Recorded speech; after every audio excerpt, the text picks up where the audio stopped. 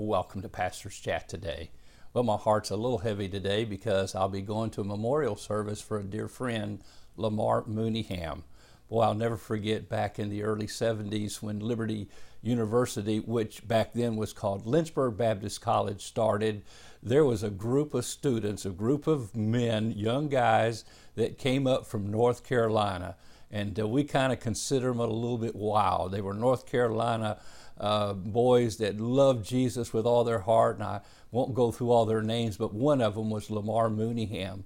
Over the next few years, he and I became dear friends. We played on the very first football team of Liberty together. Now, he actually got to play. I sat the bench for the most part of it, but he loved football. But more than that, he loved the Lord.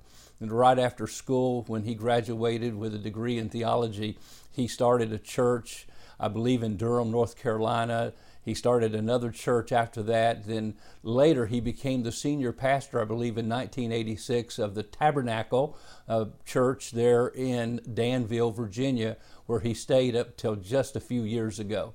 Over the years, Lamar stayed a dear friend. He preached for us often in churches that I pastored. He loved the Lord with all of his heart. He loved missions, and he lived for the Lord. Well, this past week, he passed away. He went to be with the Lord, and today at the Tabernacle, there is a memorial service for him that I will be attending and leaving shortly right after this chat is posted. I'll be on my way to North Carolina, to Virginia, Danville, Virginia, to attend that service.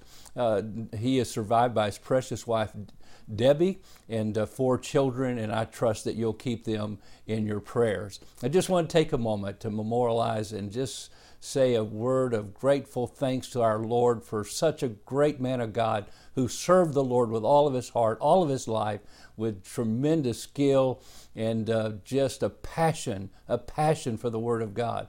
He made sure through missions that my mother, I'll never forget, was supported and taken care of after my dad died. He loved my mom and dad and their ministry, and he made sure through giving of substantial amounts through his church that my parents were taken care of, and I appreciate that so very much. Well, I'm so thankful. So pray for that family, and we will be able to see them today, and I trust you'll be praying for them. Well, let me just take a moment here as we look at Psalm 32, because all of us, Lamar Mooneyham included, and myself, and you, those who are listening today, we need to know what it is to be forgiven, to be cleansed of our sin. Oh, David sinned a terrible sin of adultery and sin of murder, and then he tried to cover it up, and he felt the weight of that sin as you read this psalm. And basically, he said, when I kept silence, my bones grew old through my groaning all the day long. For day and night your hand was heavy upon me. My vitality was turned into the drought of summer, Selah. And so David, who was a man full of tremendous vitality for the Lord, he had a covering on him. He could go into battle and just do a tremendous amount of work for God in battle for the Lord in whatever area it was in. He had this great vitality, but when he sinned and got away from God and then covered up that sin, and you know the scripture says that he that covers his sin shall not prosper, but he that confesses and forsakes them shall find mercy, there in Proverbs.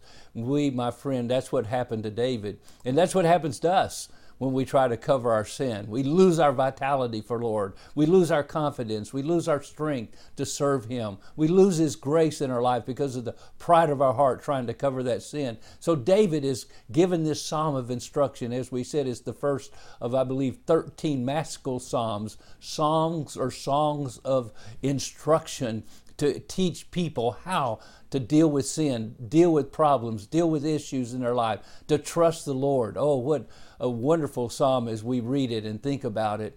And my friend, I hope you'll read this psalm and think about it. That's why he says Selah, as we said yesterday several times. Think about this, because when we confess our sin, we find forgiveness. Blessed is the man whose transgression is forgiven, whose sin is covered.